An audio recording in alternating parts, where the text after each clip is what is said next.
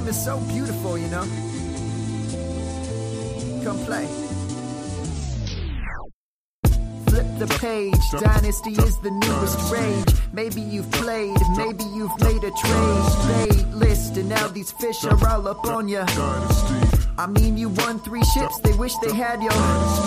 So this is it, you wanna learn the game. 101 pick, when it hits you feel no pain. Praying for the fantasy championship. Hit the books, kid, read this pamphlet called the Dynasty Owner's Manual. It's automatic. Dynasty. It's automatic. Owner's Manual. It's automatic. Dynasty. It's automatic. And here are your authors, Chris Allen and Adam Wilde. All right, everybody, and welcome back. I'm Chris Allen, the co-host of the Dynasty Owner's Manual podcast, and we are here with part 5 of our positional series. We've now moved on to tight ends. I'm going to bring in Adam here in just a second to recap the entire series, because we've had quite a few, notable and wonderful guests that have really brought in their knowledge of the specific positions that we've been discussing over the past 4 shows. And, our final guest for the series is, he really rounds out the entire group. He brings the entire room together. He's been on the show a couple of times beforehand. You've seen his work on the Quant Edge. You've seen his work on, Fantasy Data NFL. You've seen his work. My guy's on the Black Book with Joe Pisapia and some of the greater, analysts and writers that you'll see out on within the industry. We've got Debro in with us this morning. And Derek, first of all, thank you for taking the time to walk us through, your understanding and your knowledge behind the tight end position. And how you doing, man? Doing good, guys. How y'all been? This all season is churning along. We are quickly getting towards training camp and pre-season. It's coming. It's wild, right? Because I feel like this summer has just completely blown by. Mm-hmm. We're getting to the point where, we're already getting into training camp speculation. We're hearing some news already. We've got the DeAndre Hopkins news that he's on the pup. Julian Edelman, I saw something about that this morning. Like his thumb is in a brace. Yeah, somebody was hardcore looking at that picture. Got a brace up underneath the glove, man. That was right. That was through the glove too. Computer enhanced, yes. Trying to figure out what's going on underneath that glove. So it's kind of wild. So that's where we're at in the off season right now. It's time to set aside we're here to talk about Dynasty, and we're here to talk about rookies and their impact within the league, but really, we're getting into how some of these players are going to impact your rosters in 2019. And so who else to bring in and talk about some of the tight ends than Derek? And Adam, I guess just before we get into the discussions about tight ends, can you walk the folks back through everything that we've done so far in order to get to this point in the series? Absolutely. Thank you all so much for listening. And you're listening to the 5th episode of the positional series, as Chris mentioned. So the first episode was with Matt Harmon on wide receivers. Everybody knows Matt from Reception Perception. And then we had Mark Schofield to talk quarterbacks. We had Bob Lung to talk running backs. And then we had Justin Edwards to talk offensive line, which is arguably the most important position in fantasy football. So that was interesting to break that down and see how all the offensive lines relate to the players that we care about and which offensive lines are coming back strong. So you're listening to episode 5 again, and if you didn't listen to the other ones, obviously there's no order. Just get them done. Absolutely, and I think that you can listen to these in whatever order that you really want to. It's all about how, if you want to be able to supplement your understanding of each position, right? Because if you wanted to know or understand the nuances behind quarterbacking, let's sit down and, talk with Mark Schofield. If you wanted to get a better idea of consistency and how that affects the running back position, then just pull up the episode with Bob Lung. You can pop in and out as you please, but it really is about you as the owner, as the manager of your dynasty team, trying to figure out how to better understand the parts and pieces to your team. So if you're weak at running back and you want to try and make a push and you want to try and understand how you can better leverage your understanding of the position, pull up that episode, and then that will definitely help you. And of course, when it comes to tight ends, I can't think of a more I guess more nuanced position, right? Because tight ends are not just receivers, even though they're a part of, their fantasy production comes through being wide receivers, but there's so much more to the position. So, Derek, can you talk to us real quick about, I guess, some of the things that we don't really care about when it comes to tight ends, but it's important to the position, at least from an NFL perspective? Well, I think it if you break it down, it's the reason why you see and everybody talks about tight ends taking longer to develop. It's the getting down to it. It's the basement reason is because they're not only receivers. They have to learn route running, route concepts, where they're going to be on the field as far as if they were split into the slot. But these are also offensive linemen. So they're basically learning two positions in one. So we talk about that learning curve for tight ends. Looking at the second, the third years as being those breakout years for tight ends because, hell, you're taking a guy from the college level, and depending on how he was deployed, some of these guys are converted wide receivers. Some of them were only asked to be those athletic downfield threats like you look at Mike Gesicki last year. Everybody knew walking into the league, that dude could not block for shit. Didn't stop Gase from trying to make him into an inline tight end, but that's part of the reason why maybe we saw him flop. But all this is to say is that the nuance, the blocking, the two-part positions rolled into one role, those two things are why you see that learning curve and see these tight ends, that it's such an outlier for these guys to produce not only in year one, but maybe even into year two, and we don't see the breakout until possibly year 3 into the league. Yeah, so Derek, what really defines a good tight end then if we have to consider all of those extra aspects? It really comes down to deployment. Like, how is a team going to use that particular position? And for dynasty or fantasy purposes, what is the team looking for out of that player? Like I was talking about Mike Gesicki, he was poorly characterized as an inline tight end. Now that we're looking at a different era of the NFL and these tight ends are being used more as wide receivers. So a lot of these upper tier guys, like you have your Zach Ertz, Travis Kelce, these guys are spending less than around 30% of their snaps as inline tight ends. They're primarily just big slot players. So, yes, can a Travis Kelce run block? Yes, absolutely. Is he being asked to do that as much as some other tight ends? Probably not. When I was looking into some of my research earlier in the offseason, George Kittle stands out as a guy who played inline a ton last year. Like I was talking about that 30% mark, dude, George Kittle was inline as a tight end 55% of the time. And so I think that's huge for understanding what his role is, not only for the San Francisco 49ers, but just in the NFL, because no two tight ends are used or deployed in the same fashion. So a lot of this comes down to not only like this player's skill set, but the team's concept as to how they're going to utilize not only that player, but the position itself. And so I'm wondering, I guess from a full-on like team building perspective, it's almost like we need to understand what the player can do on the field, but then also what the team needs the player to do once they get on the field. Because if you're looking at a tight end that is more of, let's say, a move tight end, that wouldn't necessarily lend itself to a team that has a weaker offensive line, right? Because there's no way that tight end is going to be able to block and do the things necessary in order for them to actually, I guess, produce for us, at least in terms of fantasy. So we need to understand, I guess, that duality of the position, right? Like if they can actually perform as a blocker and a wide receiver, but also, I guess, as if the NFL team that they're getting put on actually can use them the way that they're supposed to be used. I think the way that you phrased your Gesicki comparison is perfect. Because if he was actually able to develop as a receiver, as a move tight end as he was, versus being pigeonholed into being a blocker, I think we would have seen a lot more production out of him in Miami, right? Oh, absolutely. And I think you hit the nail on the head there, Chris. It comes down to not only player skill set and where they are in their development, but if they're asked to play a different role on a team or a different part of a scheme and be more of that inline tight end, but it's a guy coming out, take this year's rookie class. You have a TJ Hawkinson who is, everybody's seen the film clips. Everybody knows, even if you don't know much about tight ends, everybody's seen the clips of this dude just being a dominant run blocker.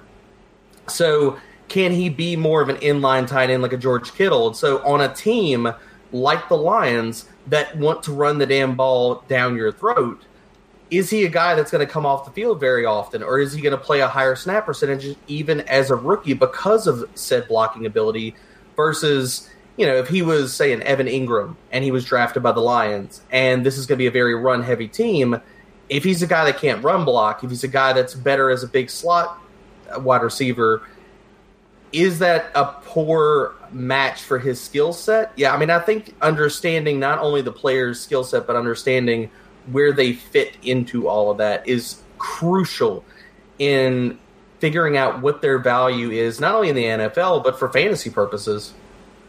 So I wanted to quickly, pick apart a point that you had made earlier. So we were talking about, and we'll get into this a bit more, but you had mentioned George Kittle. And so you had mentioned his, abnormally high inline rate as compared to the other tight ends. So if we were looking at, the chance of repeatability, because last season, Kittle, did he wind up breaking the rookie tight end record? I wasn't sure if he wound up doing that or not. He broke the yardage. For yardage. Mm-hmm. That's what I thought. We had all kinds of records broken last year. He was just... He almost broke the record for single yards in a game, but Kyle Shanahan, quote-unquote, forgot. Yeah, that's right. Yeah. So Kittle winds up breaking a record. We have Zach Ertz going off in Philadelphia, and then, of course, we've got Travis Kelce holding it down in Kansas City. So we've got those big three, but now I guess the question that most folks are having as they're drafting for 2019 is who has that sustainability? Who has the best chance to repeat? Travis Kelce with Patrick Mahomes, that's a lock. Not a lock, but I guess we have the most... No, you're right, it's a lock. Certainty. I hope so.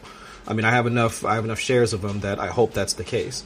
Zach Ertz with Dallas Goedert, I guess there's some questions around that particular situation. We'll talk about that. But it seems like from what you're saying that if San Francisco, they have, I think all 5 of their starters from the previous season returning on the offensive line, plus they have George Kittle, who also played in line as a blocker. It seems like Kittle has a fairly decent chance to at least, not necessarily from a yardage perspective because he had a lot of yards after the catch, but at least from a volume perspective, he should be able to match some of the targets that he had last season, no?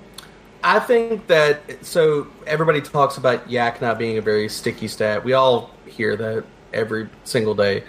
But I think some of this comes down to also, I think that George Kittle can reproduce a lot of these numbers. I think the needle is still pointing up for him. Now, is that saying, okay, he's going to break the yardage record again? No, but I think he's going to compensate. I think he's going to have more touchdowns. I actually think that he's going to play in line a similar amount, if not maybe a smidge more. And if you look at his metrics, he was actually better in line. His QBR was 96 compared to 79 in the slot. Catch rate was better. He was more effective because if you're looking at his athletic profile, matching him up against a safety that's going to cover him, or even a linebacker as an inline tight end, dude, he could eat that up all freaking day. And from the Yak perspective, a lot of that comes down to scheme. Can we not safely say that Shanahan is a good coordinator? So if we say that, you put more weapons around him. 15 of his targets, and he had a 151 QBR on routes in the flat. Now, what I look at that is, okay, Yak, okay, you take a guy that is just a freak, athletic-wise, and you put him in space, which a lot of that comes down to scheme and just damn good coaching. You put better weapons around him this year, healthier slot weapons, because you got a Deebo Samuel, you got a possibly healthy Trent Taylor, you have Dante Pettis, all those guys are going to factor into the slot. So if Kittle was better in line, if he gets maybe a few more snaps in line, and we know and we've seen that this guy can scheme him into space, Yak is not predictable and sticky year after year, but do I think that it's something repeatable and absolutely within the range of outcomes for George Kittle to do something similar this year? Absolutely.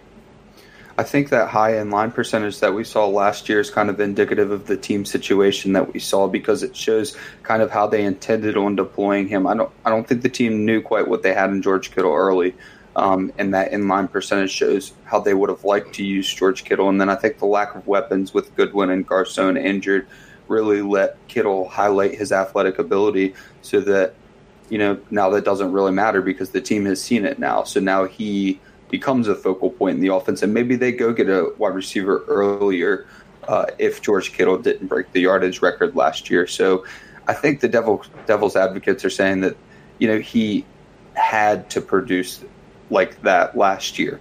But with Jimmy Garoppolo coming back and staying healthy, hopefully, and then add Deebo Samuel, and as you mentioned, all of those guys will factor into the slot. Plus, Marquise Goodwin, when healthy, just opens the field up for everybody because he's going to take the top off the defense.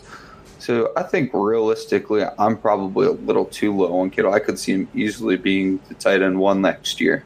I think so too. Absolutely, Adam. Should be pretty easy because of the age factor too. Kelsey's getting over the hump, and then we'll talk about Ertz here soon. But from an analytic perspective, do you have any data points that you're looking at for tight end and shows us who has a better chance of producing? I think that we're talking about the use and the role of this position. I mean, a lot of what you look at for tight ends, you break them down slightly similarly to wide receivers as far as looking at target share. You're looking at air yards. You're looking at where these guys are being used on the field. But the spots that I kind of like to target also for the tight end position that you see kind of trend with these breakout players or these upper echelon tight ends. And some of this goes down to size and athleticism. So not only is it like fantasy points per route, because we're talking about efficiency there, and guys that if they're producing on whatever volume they're given, when they produce on that volume, are they commanding or should they be commanding a higher volume? So fantasy points per route I like to use. And I was talking about size and athleticism. I mean, these for the position, you're talking about guys that are 6'4", 6'5", some of them are even 6'6", towering athletic monsters down the field that are just dominating the middle parts of the field. So I'm also looking at contested catch. And with a lot of those players, so you look at the top 3 of tight ends. Okay, so Kittle, Ertz, Kelsey. All 3 of those guys are in top 3 to 5 in both contested catch and fantasy points per routes. So I'm wondering then if you take all of that data and you wind up now you're sitting there in front of your draft board or in your startup league. So now let's transition taking that information into, I guess, practical application, as we like to call it here on the show. So when it comes to the tight end position, I mean, we've all been through this. We all understand the fact that even with the first tier, it's not just Gronkowski anymore. Rest in peace. We've got 3 viable top-tier elite tight ends that you could choose from, and then it's essentially everybody else, right? You've got the middle class, your Evan Ingrams, and your Hunter Henrys, and those types of guys. But really, the drop-off from the top tier to everybody else, it's pretty steep. So from a strategy perspective, is there really... after you look through some of that data, and you're mentioning Kittle's inline rate, and we've been talking about the fantasy route or the points per route run and things of that nature. I guess is there any logic or is there any reason for you to pay up for some of these guys? I guess it depends on the format, obviously, right? Because if it's tight end premium, that's the tide that raises all boats. So of course, tight end position looks a lot more. It looks better that way. But is there, a thought process behind you wanting to pay up for any of those 3 guys in any league, depending on what type of format it is? I'm usually more of a late round kind of stick it. I usually go one of 2 routes with tight ends, and that's either going with the veteran kind of value because you're either, if you pay up for that position, you're getting a leg up on some of your league mates in some aspects, in the sense of, positional scarcity and things of that nature.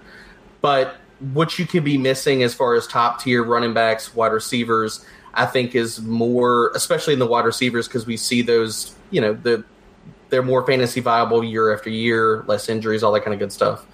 Now, if you're going to pay up for the tight end position, then I think the only guy that I'm probably willing to pay up at this point for is probably George Kittle, because I think he's still an ascending asset. Whereas Kelsey, even if you play in the 2-year window, could we see him? he's what, 30, 31? So, I mean, he's still in that prime of his career. I think that the only two guys that, if you're going to go win now, which we all should be going, I could see paying up for Kelce depending on where he drops.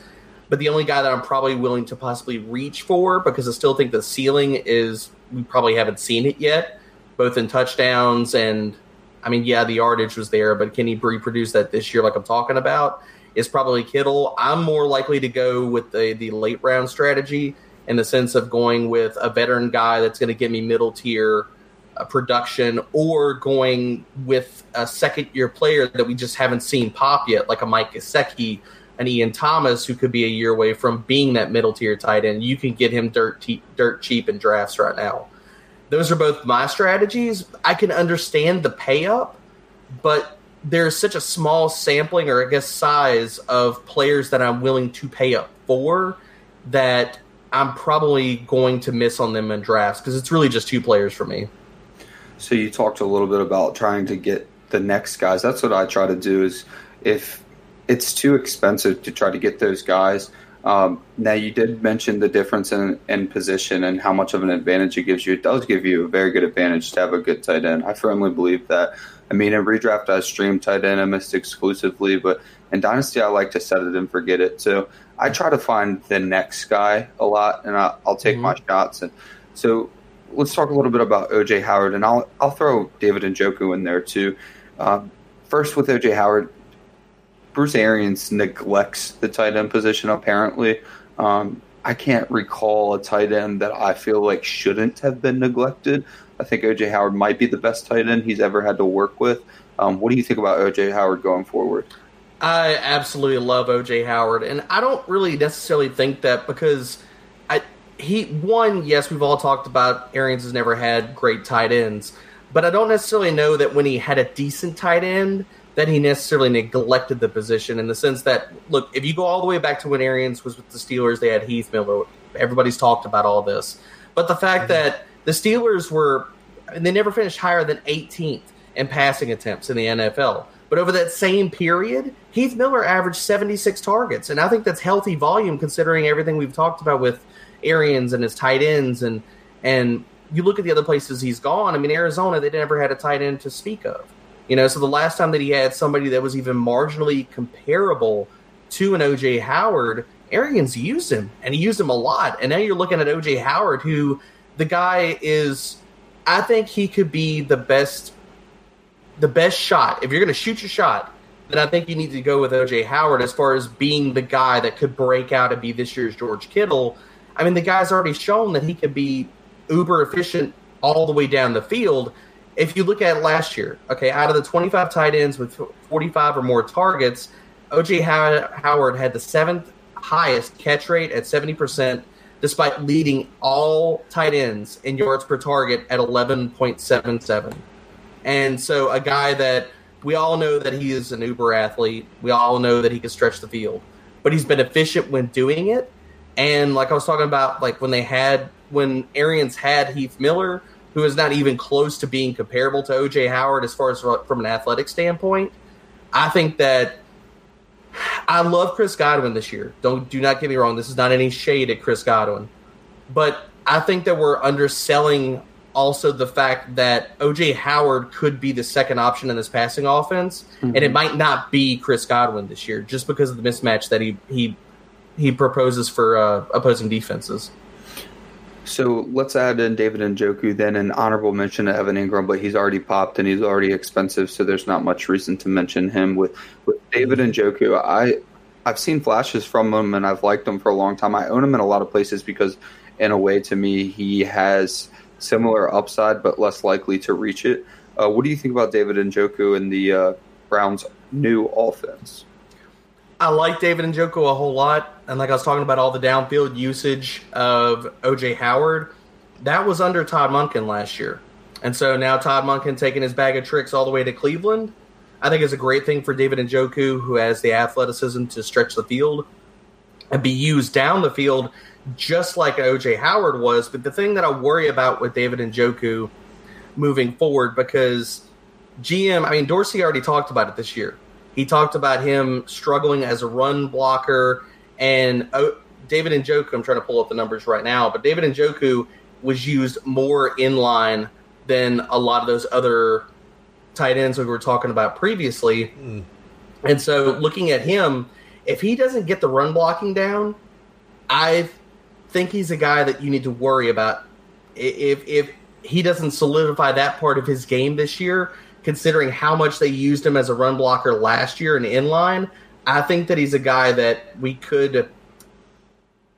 Everybody talks about Demetrius Harris going to die in Cleveland and getting signed there. I think that if you look at David Njoku and you look at Demetrius Harris, if Njoku doesn't get the run blocking down, could he lose snaps to somebody like a Demetrius Harris? I think it's definitely possible this coming season. So, yeah, looking at it, David Njoku played inline 46% of the time and a slot receiver 40% of the time. So that tick is above what I was talking about, that mid-30s mark. So I think that is like we're talking about fantasy production, that is a part of his game that if it doesn't develop, he might be a guy that you need to be looking to sell mid-season instead of looking to buy into, much less he's got more competition for targets than somebody like an O.J. Howard. Now, what that happens for next year, if you look at Landry's contract, if they decide to go another direction, or if Njoku has a breakout season this year, could he be the number 2 option in the passing offense behind Odell next year walking into it? If all these things fall into place, it absolutely could happen. But I think there's a little bit more worry than somebody like O.J. Howard for me. And that's interesting. 2 very capable running backs in the passing game as well. He could the ceiling sky high and the floor is bottomed out because he could easily be the 2nd option or the 5th option. So he's going to be an interesting player this year. Mm-hmm. And I think, well, first of all, back to the Bruce Arians point. So you guys need to go ahead and rethink about the tight ends that Bruce Arians has had, because this Jermaine Gresham slander, I'm not going to have it. We can't be doing that on this podcast, fellas. Like, I'm just not going to have it. You mean O.J. Howard's hobo brother? Okay, exactly. So, I mean, the man played in Cincinnati. I got to take care of my brethren. I mean, we can't have this. We can't have this, guys. Come on now. But I think the big thing, though, that you were mentioning earlier about with David Njoku, and I've heard this before, and I think it's poignant, because if we're not, again, back to the duality of the tight end position, we already understand David Njoku's athleticism and his ability as a receiver. I mean, we saw plenty of that in 2018, but if he's not able to develop as a blocker, his ability to stay on the field and his ability to get snaps is going to be like heavily reduced. I think the easiest comparison that I can think of when it comes to like how he's going to be deployed, it sounds like the Tyler Higbee, Gerald Everett thing that they had in L.A. And while Gerald Everett, everybody was drafting Everett because he's the pass-catching, like, move tight end. That's what he's known for. But because he wasn't known for being a blocker, that's Tyler Higbee's job. So Higbee was the one that was playing in line and being able to chip real quick and run out and catch a pass, which would wind up letting him fall into the end zone. When that should have been Everett. That's what everybody was hoping for. So without being able to, I guess, improve on your pass blocking chops, like, this is what we might see happen in I don't know if, this in 2019, I think there are some concerns that the Rams will be able to keep up their offensive pace, but in terms of production, I mean, if Cleveland is even able to come close to what LA can do, we're hoping to see David Njoku take a piece of that, but it might not be as much. I mean, I don't know if that's going to be the case, but I can totally see that happening with the way that you have it laid out, Derek. Well, and you saw last year was like a tale of 2 seasons for Njoku. The beginning of the year with Haley and stuff, he was used in a higher volume role, and towards the end of the year, his volume went down, but his yards per target went up, and his yards per reception went up. And I think considering what he produced in the second part of the season, and I got a tweet out, I don't know the numbers off the top of my head, about how that all broke down. I think that at least as a receiver, it was some good stuff, considering that I think that you see him used in that second half role with Monken more this year as a downfield threat. Interesting. And so the other, we'd already touched upon it earlier with Zach Ertz, but I guess his situational deployment now, we've got Zach Ertz, we've got Goddard now coming on in his second year, but then we also have the addition, we have the return of Deshaun Jackson, we've got the addition of J.J. Arcega-Whiteside. So with Philadelphia just has so many weapons, and it all intersects at Carson Wentz, but if we're assuming that Zach Ertz can keep up just the massive target share and the yardage that he was able to produce in 2018. I mean, is that something we should be concerned about if those are our expectations for him in 2019? I think that everybody should be very concerned about Zach Ertz. I don't see him reproducing the massive target numbers. I think his target share will be healthy. Obviously, I think he's probably going to be in that 115 to 120 range. But I think last year you looked at it as it should be looked at it was a perfect storm for Zach Ertz. I mean, they had nobody to stretch the field. Everybody kept getting hurt. The ability for both the quarterback to do what they needed to do and for that offense to run in an efficient manner. I mean, Zach Ertz was basically all they had. They didn't have anybody to take a top off of defense. Now you have a Deshaun Jackson because last year they tried Mike Wallace, Mac Hollins. Both got hurt.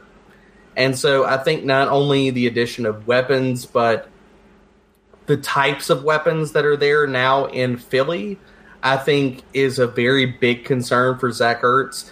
Much less, and my partner in crime over at Triple T Pod, Eitan has talked about the contract for Zach Ertz. And if you look at the breakdown, his contract in the next 2 years, Philly is showing us what they want to do with their roster, man. They went out in the draft in the last 2 years, and all they're doing is handcuffing all of these high-priced vets. I mean, you have Zach Ertz, you have Jeffrey, you have Jason Peters. They've handcuffed all these freaking positions, man. They got Dillard, they got Goddard, they got J.J. Arcega-Whiteside. They got all these guys, so when it comes time, and these guys are aging, and they're saying, okay, now we need to pay Carson Wentz. Now we need to pay some of these defensive players. We could do that because the aging veteran in these other skill positions, we already got your replacement, dude.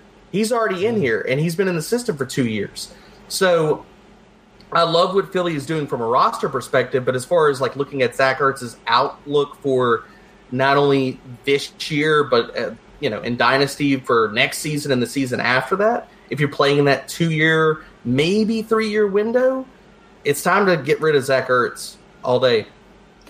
And I made sure to include J.J. Arcega-Whiteside in the show sheet because in college he had 14 touchdowns in just 12 games. And if you watch his film, I always argued that he was a one-trick pony, but that didn't mean that I didn't like him, especially in the late first. I know early in the offseason when Chris and I did our mock with the Devi crew, we both liked J.J. Arcega-Whiteside at 12, and that's when he was going in the second. And granted, he didn't do the combine, so a lot of people were low on him at the time, but his one trick is scoring in the red zone. The guy will just do this little half-ass fade and box somebody out like he's getting a rebound, and there's almost nothing that the cornerback can do about it. And that worries me almost as much as the production we saw from Goddard last year, because we saw Ertz be good with Trey Burton.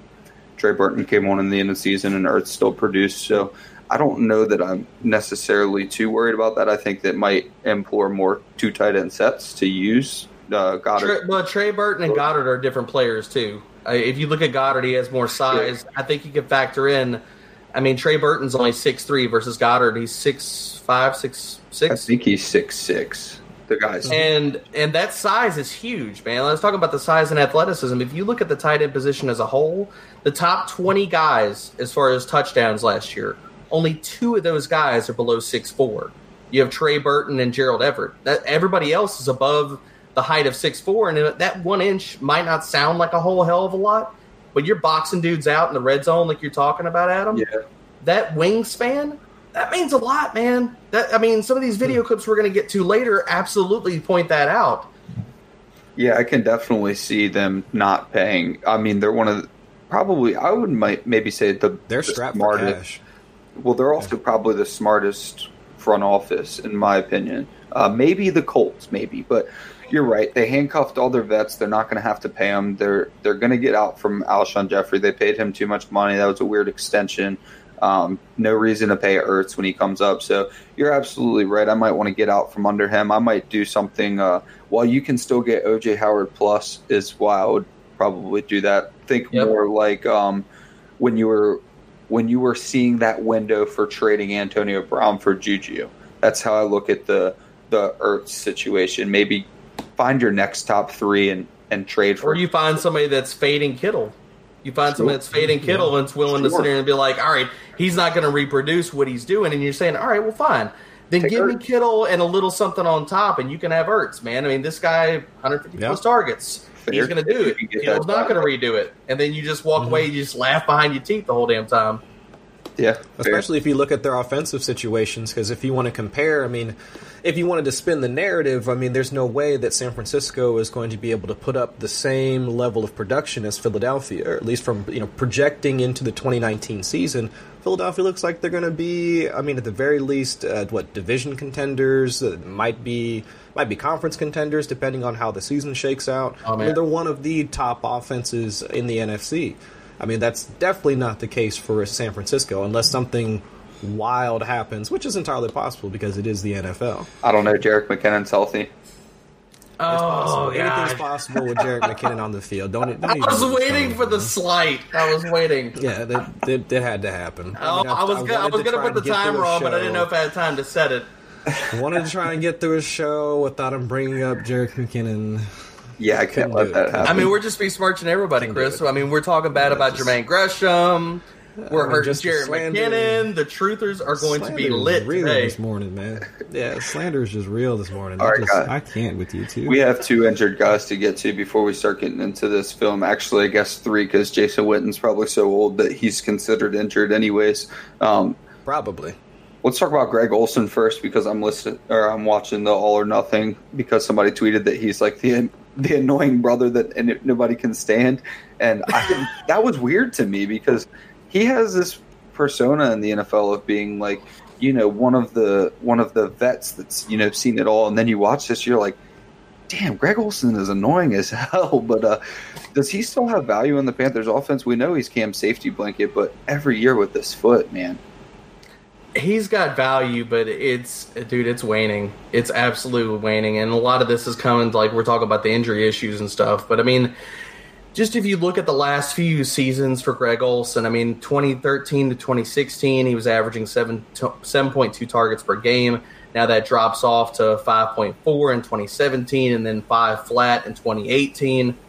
I think that Greg Olsen still has at least this season, so you probably, I mean, if you're on a contending team, you need to go try to get him on your team, because if the foot holds up, I think he's going to give you mid to back end tight end 1 value just because of his red zone involvement alone. I mean, 2018, 7 games, he played near, I say near because we don't freaking know how, near full health. He still had 6 red zone targets. And so I think that he still is probably going to be a guy that could garner anywhere between 6 to maybe, if this Panthers offense is in the red zone a ton and just operating super efficiently with breakouts from DJ Moore and Curtis Samuel, then he could be anywhere in that 6 to 9 touchdown range.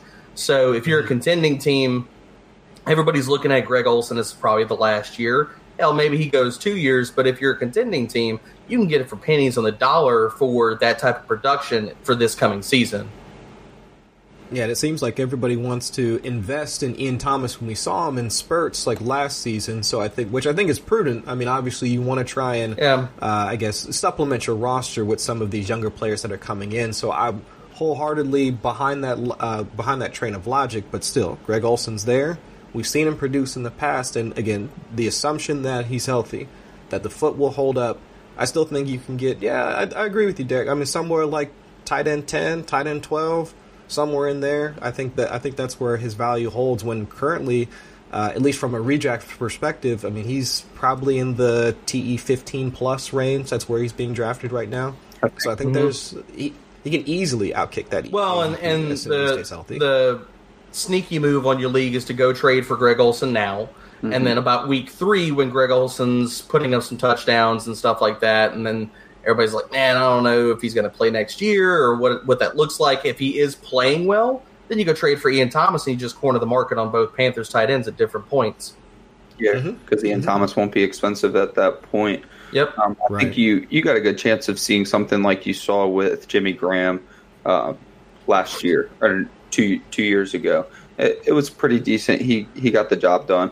But last guy we're going to talk about is Hunter Henry. This guy, I guess I don't know much about, but I've never been really on board with him. That he never showed it to me. So can you sell me on Hunter Henry after the injury? I like Hunter Henry a lot, and what I think kind of plays into some of what I look at for Hunter Henry is I'm really kind of curious right now what this whole contract situation looks like for somebody like Melvin Gordon. If you don't have Melvin Gordon in that backfield, do the Chargers go a little bit more pass-heavy this coming season? I mean, we all know that the targets are probably there, considering Antonio Gates, Tyrell Williams. You're looking at in the neighborhood of 100 targets vacated. Now, we all talk about Rivers didn't pass as much last year. I want to say it was 508 passing attempts. In the last few seasons, he's hovered more around the 570 range. So if we don't have Melvin Gordon back there, it's an easy path to get back to that 570, 580 range as far as passing attempts. But as far as Hunter Henry himself, I think the guy could absolutely explode this year in the sense that if you look at how he's started his career, he compares on a per-game basis very, very favorably to two other upper echelon tight ends that, well, they've reached that upper echelon at various points of their career, and Zach Ertz and Greg Olsen. Out of these three guys, in the first 2 years of their career, they've all averaged between 2.8 and 3.1 receptions per game and between 32 and 36 receiving yards per game. Hunter Henry is right smack dab in the middle of all of that, because as much as we all love Zach Ertz, we all got to be kind of rewind for a second and remember that only a few seasons ago, this is a guy we're talking about can't put together a full upper echelon type of season. Like, okay, he was a down the stretch type of guy, but we never saw it for an entire 16 games out of him.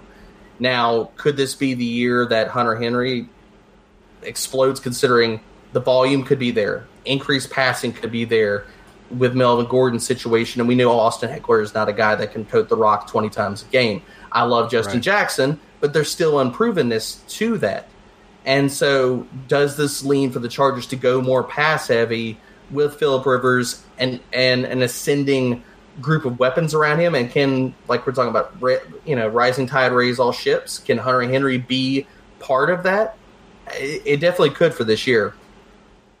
I think so. And with the way that he was trying to push himself, because it seemed like for a time Henry was trying to push himself so that he could make it back for the playoffs last year, right? Yeah. So it seems like, at least from a conditioning standpoint, we shouldn't have as much of an issue, at least in terms of like lingering injuries, like from the ACL tear. He should be recovered from that this year, yeah. Yeah, he should be recovered from that. So I don't think that the general stigma that comes with ACL tears, where we have to kind of wait it out to see if there are any compensatory injuries and things of that nature, kind of like what Allen Robinson experienced like when he moved over to Chicago. I don't think we'll have to see that with Hunter Henry. I think it'll be easier for him to, I guess, integrate back into the offense, and then even if they have to switch to a Justin Jackson, Austin Eckler combination in 2019, I think with the rapport that he showed with Phillip Rivers before he went down, he should be able to kind of work his way seamlessly into the offense, I think. Well, and that's volume too. The other thing I wanted to kind of get in here real quickly, as far as the path for Hunter Henry to be this 110 target type of guy. If you look at the last 3 years with Hunter Henry and this whole entire offense, last year the Chargers were third in target share for their running backs. You look at the two previous seasons with Hunter Henry on the field, that target share dropped off. So I think that there's a definitive path to the targets flowing back in Hunter Henry's direction, and for that wave to be higher than he's ever seen before. I'm hoping that's the case. I mean, it does seem like that has been the piece that they've been kind of missing. Because I know that, I mean, watching Antonio Gates play for as old as he is has been, I guess, fun to watch. But at least from a fantasy perspective, like, you want to be able to see them move the chains, and Antonio Gates isn't really that guy anymore. Like, he really wasn't in 2017 or 2018. So if you want somebody that I won't want to. The comparison might be lofty, but if you want some of those guys like Ertz, Kittle, Kelsey that can get you yards after the catch, can actually move the chains like we'd expect them to, then yeah, I think Hunter Henry can push that mold and can like push that comparison. But it really comes back to how the team is going to function. So hopefully all that contract situation with Melvin Gordon gets sorted out here soon. But moving on to the film portion.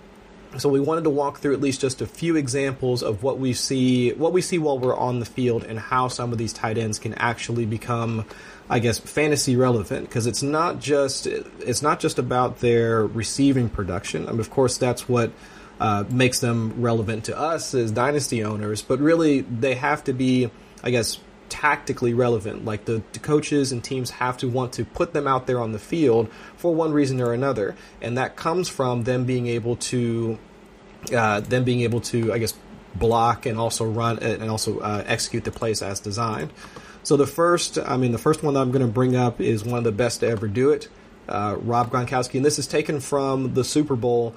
And I think this was close to like the fourth quarter, if I'm not mistaken. And one of the seam routes that he was running in order to get them into scoring position. I don't believe they scored on this particular play.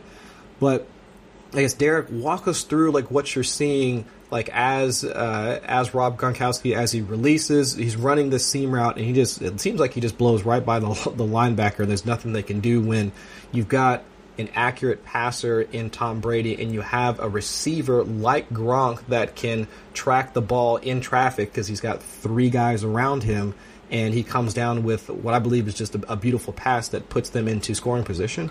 Well, you look at the size and the athleticism in this. I mean, he's constantly fighting off the linebacker through the entire route. There's not a whole lot of, we're talking about straight line athleticism. This is just sheer physicality with Gronk right now. And if you look at that, he didn't do anything crazy. There wasn't any kind of he didn't, put a move on the guy or there wasn't any kind of separation with that. This is honestly just Gronk using his size and his strength to out-muscle the guy on what looks like a straight go route.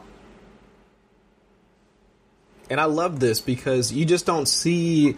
I'm trying to think of a better comparison to, I guess, what Gronk offered on the field in terms of both being a receiver and a blocker. I don't think that there's too many other guys. We can talk about... what is it? The Atlanta tight end who was also with the Chiefs before that. I'm trying to Tony Gonzalez. Tony Gonzalez. Thank you. I was going to forget. I couldn't. The name wasn't coming to me. But you think about players like that, the guys that really understood the duality of the position, such that they were able to do things like this, like where you expect them to be on the line, you expect them to be able to, to perform that blocks, but then it's just. Once they go out to run a route, they're past you. They're already rolling past you, and that's when, I guess, good quarterbacks like Tom Brady are able to thread the needle and put up something like this. So it's interesting to see how, one, you can put together, I guess, understand a player's receiving chops, but then it also comes down to what they can do as a blocker. So now, when we're looking at him as a blocker, so real quick, can you walk us through, I guess, some of the as I pull up this video, can you walk us through what Gronk was able to offer as a blocker? That's one of those things that we really didn't look into all that much, because really, if he's not picking up yards, picking up touchdowns, it's not something we typically care about, right? Oh, absolutely, man. But if you look at what the Patriots were able to do, especially down the playoffs and down the stretch, and hell, in years past, everybody talks about there's been more speak of the Patriots as a run-first team in recent seasons as Tom Brady's gotten a little bit older. But if you don't have a Gronk there, would the Patriots still be able to have done some of these things, like in this clip that you're going to show, that have allowed the Patriots to be that run-first team and absolutely, like in the playoffs, just run it down other teams' throats? I don't know if you necessarily see that. Yes, their offensive line is still top 5 in the NFL, but like this play right here, like we're to see, Gronk seals the edge, and if we do not get that space for the running back to slip around the corner right there, if he doesn't seal the edge with that linebacker and create the space between that and the safety or the corner that's coming in, the running back doesn't have the ability to even nudge off the tackle. He would have been stopped for about a 1 or 2 yard gain. Then that's a pretty massive hole. I mean, we talked about some of the offensive line workings in our previous episode with Justin Edwards, but these are just, I mean, it's daylight, right? I mean, this is not the same type of traffic that running backs are probably used to seeing. They're used to seeing just absolute war zone with bodies going everywhere. But, I mean, what I believe this is Gillislee that's able to run this run up behind him. I mean, you don't get opportunities like this all the time. Well, and watch as he bends around the corner and creates just a little bit more separation to be able to get past the guy. That wouldn't have happened if you didn't have Gronk creating the space right there. If that had been any other type of move tight end trying to do that had been blown up in the backfield, or he would definitely not have scored on that play. And those are things that they're not fully appreciated about what Gronk has done for the Patriots and what we're looking at for this team, even for this season, how much they're going to miss and how they're going to have to change this offense up a little bit. Are we going to see more, inside zone? Are we going to see more pull blockers to account for the fact that they don't have Gronk there to sit here and seal the edge this year? I think it's differences that are not going to show up in the box score per se, but it's going to be some things that the Patriots are going to have to account for with the run game. I think this might be Deion Lewis, no? It might be. I forget if he was 33 or if he was 30. I forget his number. But either way, you might be right, though. Gronk has the most essential block in this, in my opinion. Sealing the edge, as Derek mentioned, is the most important block on almost any particular play that's going to run on the edge, because the running back's target is going to be basically Gronk's left hip. So here, that's Deion, by the way. When Gronk has the responsibility of sealing the edge, the reason this is important to look at is not because we just like to watch guys block efficiently. It's because this means that he stays on the field. So to bring it all full circle, earlier we discussed what makes a good tight end. Well, being on the field makes a good tight end, because a lot of times tight ends aren't schemed for their receptions, but however they're open and they're the safety blanket. That's where the safety blanket stigma comes from. When you have a tight end that you can trust to seal the edge, like Gronk did here, like we want to think that Kittle will do going forward, that makes a big difference in fantasy, because he's never going to leave the field. And part of Gronk's legacy is that he did everything. He was a Swiss Army knife for the Patriots, and that's what makes a great tight end. So if you're looking at tight ends going forward, don't just look at your Evan Ingram being a big slot receiver, because, yes, that's great for fantasy, but when it comes time to block, it's not going to be Evan Ingram trusted to seal the edge. That's for sure, and that means that he's not going to always be on the field. To your point, too, Adam, I think that can be pivotal, too, because we see how crazy and very quickly the things in the NFL can change, and having a tight end that has a fully rounded skill set can not only help him, like you're talking about, stay on the field, that can make him impervious to coaching changes too, and scheme changes. You have a guy that's well-rounded like that, like a TJ Hawkinson. Is he going to be a guy that you're not going to sit here and have to worry about dynasty-wise going forward if Patricia, which, dear God in heaven, I hope he's fired after this year. If he's fired, are you as worried about him moving forward with an all-around skill set as opposed to somebody like Noah Fant, or Mike Gesicki? And the jury's still out on what type of blockers, how effective they can be when blocking. So for dynasty purposes, those guys that possess both that ability to block but also be weapons in the pass game, it gives them this insulation that coaching changes, scheme changes, deployment, that you're not as worried about, as opposed to a guy like an Evan Ingram who is strictly a move tight end. And if you have a new coach that comes in and is going to establish the run and he can't block for shit, what's he going to do dynasty-wise in the next year or two if Shermer's out of there?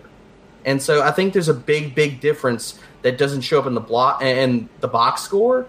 But for dynasty purposes, it can be huge in creating safety for that player moving forward.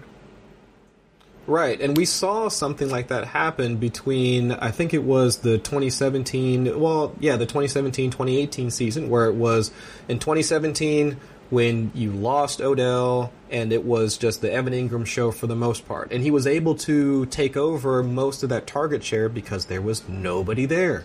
He was able to, suck up all of that volume that was vacated by having so many injuries on the team that he was able to produce like a tight end one should.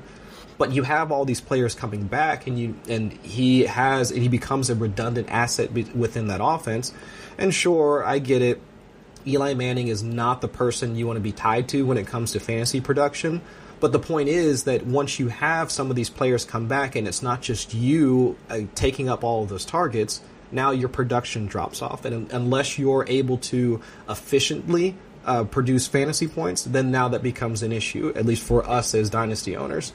So I think that situation that you're talking about, where you're not able to stay on the field and produce in other ways for the team, that's when you start to you need to be able to rely on your other skill sets. You need to be able to block. You need to be able to, produce in other ways in order to stay on the field. That's the same thing that we saw with Jordan Reed. Now, with Washington, it wasn't necessarily just the fact that they had some other issues going on with their wide receivers and whatnot, Kirk Cousins and all that, but it was their offensive line. Jordan Reed wound up losing snaps to Vernon Davis because he wasn't on top of his injuries, he wasn't as good of a blocker. Vernon Davis understood the blocking schemes better than Jordan Reed, and so that's why you saw Vernon Davis's snaps start to tick up. And so even though, and as this clip rolls, Jordan Reed is one of the best, wide receiver, tight end, that combination, because you can see him able to drop his hips, move and change directions quickly in order to get touchdowns. But is that all the value that we need out of tight ends? And from our conversation so far this morning, that can't be the case. They need to be able to produce in other ways, right? Oh, absolutely. And even if you look at this clip right here, you can also see, I don't know what year this clip is from, but 2016 or no, 2017. Take that back. And I'd be willing to put money on that you don't see Jordan Reed still able to separate like this now. After all these injuries and stuff, how he's able to plant his foot and separate to the catch point. Injuries have probably robbed him of that ability, at least to this degree. But like you're talking about, Chris, there has to be more to these players' games to be able to be, impervious to getting schemed out, to losing snaps for their teams. And that's a huge reason why we're talking about the Eagles earlier. I love Dallas Goedert. I'd be trying to get him on every freaking dynasty team right now that you could possibly do, because he can do what Jordan Reed is doing here. He could separate, but he is also an amazing blocker. And the needle is pointing firmly up. I love what Jordan Reed does here, because for a guy I was talking about size before, he's been able to win on his athleticism in years past whenever he has been somewhat healthy. And I know here's all the injury jokes, but for a guy that's only 6'2", that's how he's been able to be the red zone weapon at times. He had 1 year where he had 11 touchdowns, but as the athleticism has waned, where have the touchdowns been? Poof, they've gone away. We don't see that now. I think he had, 2 last year? And so, he doesn't have the size to fall back on, like we're talking about with different players like Greg Olsen we're about to watch. He doesn't have the size that he can rely upon to keep his ability in the red zone and have that high touchdown floor. Because I promise you look at a clip of him in 2018, this type of move and separation, I promise you he won't be able to sit there and do. Yeah, not a lot of tight ends are running whip routes like this. I got in pretty much a clip-for-clip battle with somebody on Twitter because I said Jordan Reed was the best route-running tight end in the NFL. And he was amazing, man. The injuries, it's been a damn shame, obviously. So unfortunate. Considering what he could have been and what his career arc would have looked like if not concussions, not foot, not every single just myriad of injury, this guy could have, he could have been really, really special and a guy that we were talking about, like if he would have had the longevity, like the Hall of Fame type talent. Yeah, absolutely. Yeah. I completely agree. I will admit that I did not realize how good of a route runner Travis Kelce was at the time.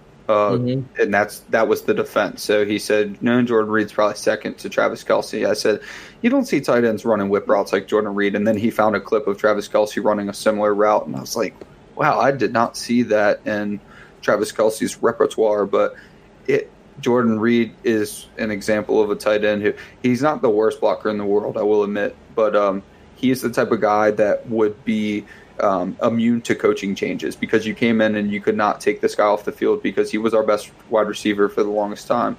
And now he did play a good season last year, and I think you're completely right, Derek, because he played I think he played 15 of the 16 games, which is unheard of for Jordan Reed. And the volume was there, but he didn't do anything with it. And I think it's just the injuries have torn him apart. Yeah, because this was the Thanksgiving game against Dallas in 2017 where he wound up with the AC joint separation. That's when that one was. And I remember watching that game because I had him on a team, and once he went down in the first half, I was like, oh, well, that's the end of my week right there. I'm smoked. And then he comes back out, and I think he had like 80 yards and 2 touchdowns or something like that. I think that was the first of the 2. And, he's been fun to watch because he's electric when he's on the field. But, especially if he's not punching people in the helmet, I think that he's been one of those guys that separates himself as a wide receiver, as a route runner, be able to create separation. But like you guys have been saying, the injuries, the concussions, I know a lot of folks have been saying that for a while that, he only has at best maybe 1 to 2 years left in the league because he's had 5 concussions, I think. Gotta be a lot. It's like every time he gets off of a body injury, he's got to supplement a concussion in between. It's so unfortunate. Yeah, so I think that, while we talk about what we expect from a tight end in terms of what they can bring to the field, Jordan Reed has that specific skill set, like very similar to Evan Ingram in terms of what he can do as a receiver, but it's just that unless you're able to, continue to improve as a blocker and take on the entire tight end position, you're going to see some of that production start to tail off. And I'm hoping that, especially in the case of Evan Ingram, and like we talked about David Njoku earlier, hopefully those things start to improve so that we don't have to worry about what we saw with Jordan Reed happen for some of those assets. Those assets that we can see and we can tell ourselves a story about how they can ascend into that top tier of tight ends. And then with the final example, we were talking about Greg Olsen earlier in that he is that safety blanket. For Cam Newton, he's that guy, like, if they're on together, that is just, he locks onto him, because in this clip from their game against the Bucs, it looks like there are at least 3 to 4 guys around Olsen, but Cam still whips it in there. I have no idea why he chose him to throw it to, but he still whipped it in there and he got it to Olsen. I have no idea how, but I guess talk to us, Derek, about Olsen's value, that what he brings to the field, and also and how he can try and maybe stabilize Cam's value in 2019. Well, I think that if you're looking at this clip right here, it's a perfect example of how Olsen, with his size and just his size alone, him splitting the linebackers and running straight up the seam, that spot on the field, if he would... So Ian Thomas versus him is only 6'3". Olsen is 6'5", 6'6". I don't know if you necessarily see Ian Thomas make that same exact catch, because that is sheer wingspan and coming down with it over that safety. Right, because that should have been intercepted. Yeah. I don't think that... Cam is targeting a specific spot in that end zone right there. So as Olsen breaks, he splits the middle of the 2, I think it's 2 linebackers from looking at this clip, and he's looking at that spot specifically right below the safety and whipping that in there. And I don't know if that's probably an incompletion or an interception on a guy that is smaller. So how can Greg Olsen retain his value this year? This is a perfect clip for it. His size and remaining athleticism that he has, sheer in the red zone, will allow that. And I don't necessarily know that that's going to be if, say, Greg Olsen goes down in the year, Ian Thomas is not going to be a 1-for-1 comparison in the red zone, as you can't just shoe him into that Greg Olsen role. they'd have to split Ian Thomas, move him into the slot, use him in different ways. Now, whether that's in the flat because of his athleticism, whether that's using him on an out route or stacking him, in the slot off the line. But does he have the size to be able to be this type of red zone weapon? I don't think so. So I think that the role that Olsen plays for this offense is different than every other player they have, because DJ Moore is not a red zone weapon. You can use McCaffrey, but is he particularly a guy that's going to out-body somebody? No.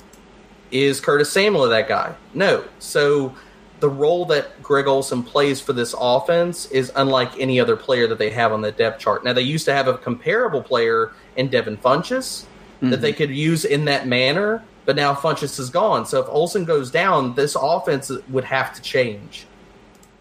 It'd have to change significantly. You don't have any size outside of Olsen. You included that Ian Thomas was kind of small, and I'm glad you mentioned he's not a one-for-one swap because he's a very talented player, but you even see in All or Nothing a little bit of the clips of why it's so difficult for a rookie tight end to produce in the first year, because it's almost impossible to play at full speed for them. They have two positions to learn at an NFL level. They've only got a couple months to do it. It doesn't make much sense for rookies to produce. The reason Evan Ingram produced is because all he had to do is run routes that he knew how to run and catch the ball, which he's really good at. So that's why he produced so well in his first year. He wasn't asked to do anything except for be athletic, pretty much be a wide receiver in his first year. And Ian Thomas was asked to be Greg Olsen in his first year. So, hey, welcome to the league. Go be a Hall of Famer. And I think the team really likes Ian Thomas, just judging solely based off the show that I'm watching currently. I think that they really like him, and I think that they understood that that's huge shoes to fill. And there's no way.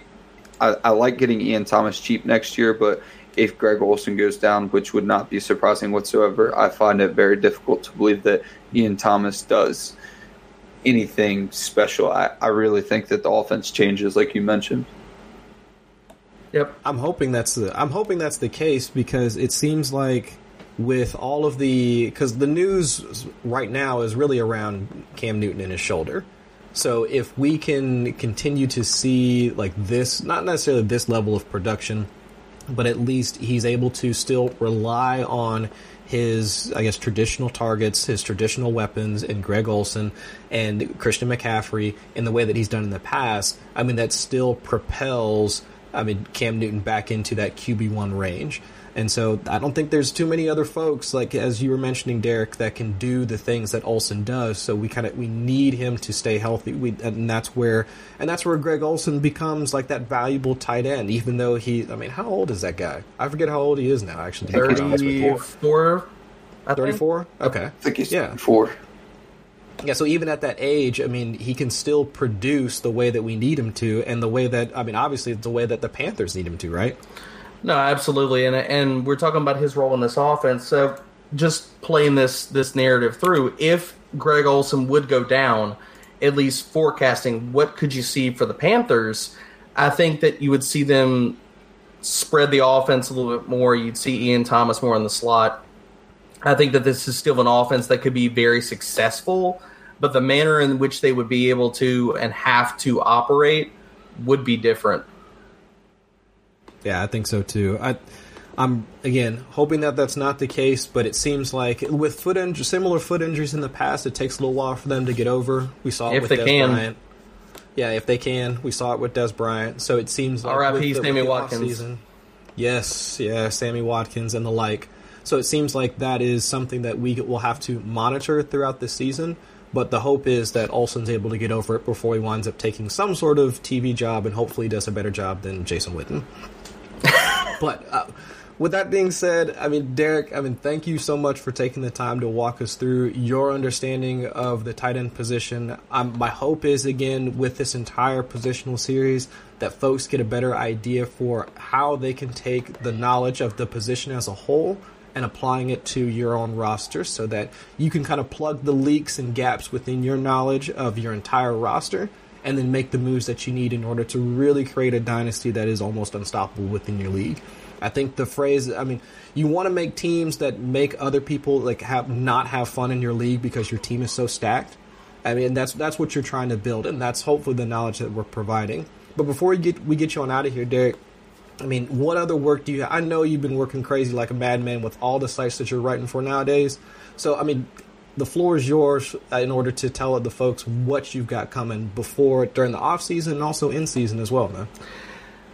Thank y'all for having me again. It's always a pleasure to sit down with y'all. I love doing these series with Positional, and I love what y'all got going on with the Owner's Manual, man. It is one of the every time that somebody hits me up, slides up into those DMs, and they're like, hey, look, I just got into Dynasty. I'm following you with some good resources. I always point them y'all's direction, because the ability for a brand new Dynasty player to be able to consume this content and just the concise nature of it and be able to walk away from all of these episodes and feel like, man, I really got an edge on this, and I really got a handle on what I need to do, not only for my team, but as far as positional wise, it's sharp content, man. I love absolutely digging into all the stuff that y'all are putting out. So thank y'all again for having me. This season, man, I got all kinds of stuff going on.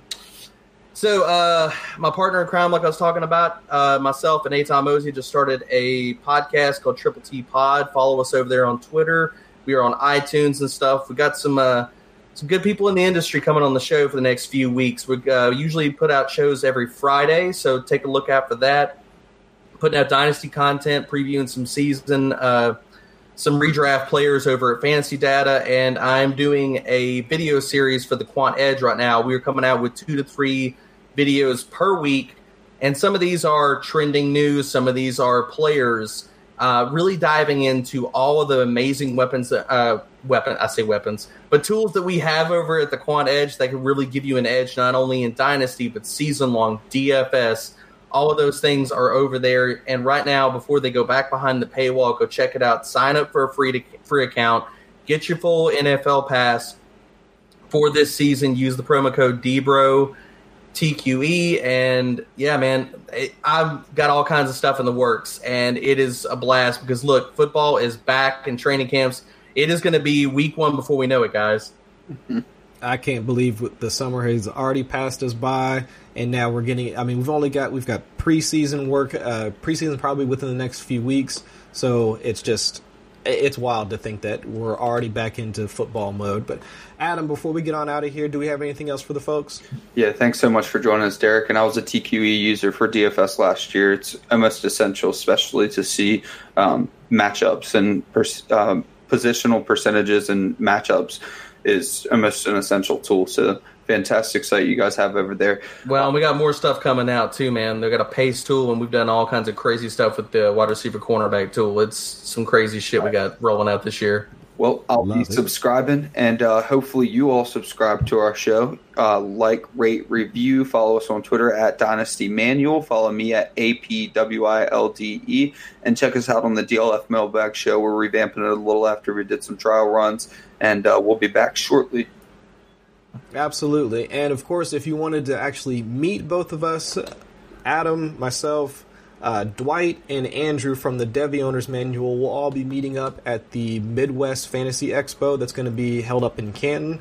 So Bob Lung that we had on for the running back part of the positional series, he is the organizer and he's putting all that stuff together.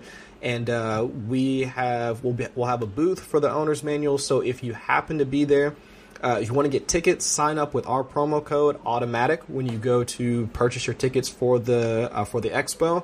And then come find us. Come check us out. I know there are going to be plenty of other folks. I know that Bob Harris from Football Diehards, he just signed on in order to show up. Folks from RotoViz. There's going to be so many other folks there. I mean, I think it's going to be fun in order to get the fantasy community, or some folks from the fantasy community together for that day. So it's going to be on August 18th up in Canton. So come check us out if you're going to be in the area. But for Derek, for Adam, I'm Chris. You can find me on Twitter at ChrisAllenFFWX. We thank you all for listening, and we'll catch you guys next week. Pick when it hits you, feel no pain. Praying for the fantasy championship. Dynasty. Hit the books, kid. Read this pamphlet called the Dynasty. Owner's Manual.